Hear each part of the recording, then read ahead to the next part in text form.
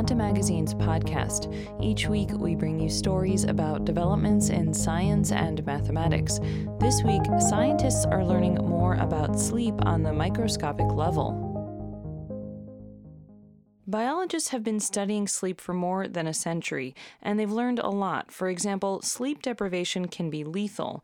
Sleep pressure, or the need for sleep, increases the longer you're awake. Sleep is also very recognizable in readings of brain activity in humans and other mammals. But the molecular machinery behind sleep remains one of the biggest mysteries in modern biology. Amita Sehgal is a chronobiologist at the University of Pennsylvania. She says we still don't know what makes us sleepy on a mechanistic level. Biologists have mutated thousands of lab organisms like flies, picked out those with sleep abnormalities, and studied their genes. They've also studied people with sleep disorders. The idea is that if we can identify which genes cause disorders when disrupted, we'll start to answer questions. Questions like why we get sleepy and what sleep looks like on the molecular level. A team of researchers has revealed the first results of an experiment that takes this approach with mice. Over the course of several years, they have mutated the genes of thousands of mice, hooked them up to brainwave monitors, and watched them sleep. The researchers revealed two genes that seem to be involved in sleep's biological machinery. The first was found in mice that need much more sleep than normal. The other comes from mice that spend less time in dreaming or REM sleep. Masashi Yanagisawa, one of the researchers, says the idea started back in 2007 when he was a biologist at the University of Texas Southwestern Medical Center. He stumbled into the sleep field about a decade before when he and his colleagues identified a protein that turned out to be involved with narcolepsy. People with narcolepsy can go from chatting and laughing to REM sleep in seconds. Studies about mice lacking the protein and research with humans soon established the protein's role. Yanagisawa soon grew more and more interested in cracking open the black box of sleep. Biologists had recently begun screening thousands of mutant flies in search of sleep genes. Flies are constantly in motion when they're awake. Researchers define sleep in flies as periods of inactivity, but the gold standard for studying human sleep is electroencephalography, or EEG. EEG lets observers track the stages of sleep by measuring brain activity. Yanagisawa thought it would be interesting to try that with mice. Mice are much more expensive to study than flies, but they can be fitted with implants that allow EEG. They're also closer to humans evolution-wise. Yanagisawa conferred with Joseph Takahashi, a colleague at UT Southwestern who specializes in big mouse studies. They decided that each week they could mutate 30 or 40 mice, implant brain activity monitors, and see how long they slept and how long they slept in each phase of sleep. The study generated data like those from human sleep studies. Mice with abnormalities could be picked out from their sleeping brain activity. Then scientists could look through genomes to find the genes responsible. The pilot phase began with just a few hundred animals. Yanagisawa says each mouse could be a treasure, you just have to find the right one. Early on, they were encouraged by the discovery of one mouse with sleep abnormalities, and in 2009, Yanagisawa received an enormous grant from the Japanese government to study sleep. The grant was so large that he set up a facility at Tsukuba University in Japan, where he says they're screening 100 mice a week. The new paper reports the results from the first 8,000 mice. For years now, Sehgal says scientists have been hearing updates on the team's progress at meetings.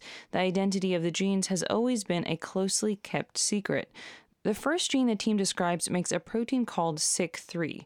Mice with a mutated SIK3 gene spent over 30% more time asleep than other mice. SIK3 is an enzyme that uses up the cell's batteries to activate other proteins. The researchers found the mutation had removed SIK3's on-off switch. They believe the mutation jams SIK3 in the on mode. The other gene discussed in the paper came from a mouse that spent less than the usual amount of time in REM sleep. The mutation in this case was in a protein called NALCN, which acts as a channel in the cell walls of neurons. The mutation of this particular mouse may be causing neuronal activity that brings the animal out of REM sleep too soon. But identifying genes related to sleep doesn't lead to answers as quickly as one might hope. Sleep is crucial to survival. That means that there are probably many ways to ensure that it happens, a redundancy that makes sleep difficult to analyze in experiments. Segal pioneered the study of sleep in fruit flies. She says a mutant fly strain that starts out with a severe sleep abnormality will evolve to sleep more and more normally, and most of the genes linked with sleep in the last decade or so likely have many purposes. This new paper provides a great example. SIK3 doesn't show up in just the brain. Over the years, researchers have found it being used all over the body. Tom Scammell, a doctor and sleep researcher at Harvard Medical School, says SIK3 has been linked to metabolic problems which can make organisms sleepy. He says a medical workup of the mouse might help determine whether its drowsiness is because SIK3 affects sleep directly or because of damage to the liver or kidneys. The collection of genes linked to sleep in humans has been kicked up a notch. Some researchers have used big data sets to see whether these can be linked to specific genetic variations. At least 3 such studies have been published in the last year. Richa Saxena is the author of one of those studies. She says so far, not many of the associations of genes to sleep have been found by more than one study. That's probably the redundancy of sleep again. Almost no genes are so strongly connected to sleep that their influence can rise above the noise. But Saxena is hopeful that these statistical associations, paired with the results of screening studies, can further our understanding of the mechanisms of waking and sleep. For instance, the NALCN channel complex includes a protein that her work has linked with sleep. Finding those connections will make all the difference, says Dragana Ragulia, a fruit fly sleep researcher at Harvard Medical School. She was pleased to learn that a sleep-related protein she'd discovered showed up in the same cells as another sleep-related protein identified by another lab. Even though the significance of the link isn't clear, it's a step forward. But Ragulia says this is normal in a field that's relatively new. Yes, sleep research is an old field, she says, but we're now able to move from a very descriptive, poetic style to a mechanistic one. Yanagisawa and collaborators are trying to characterize SIK3 and NALCN. They're questioning whether they're active and what they interact with. The group continues to mutate mice and watch them sleep.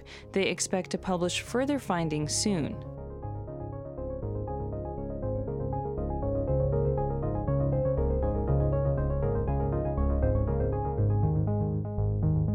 For more on this story, read Veronique Greenwood's full article, Researchers Tap a Sleep Switch in the Brain, on our website. This episode was produced by Jeanette Kazmerzak. I'm Karen Shakurji.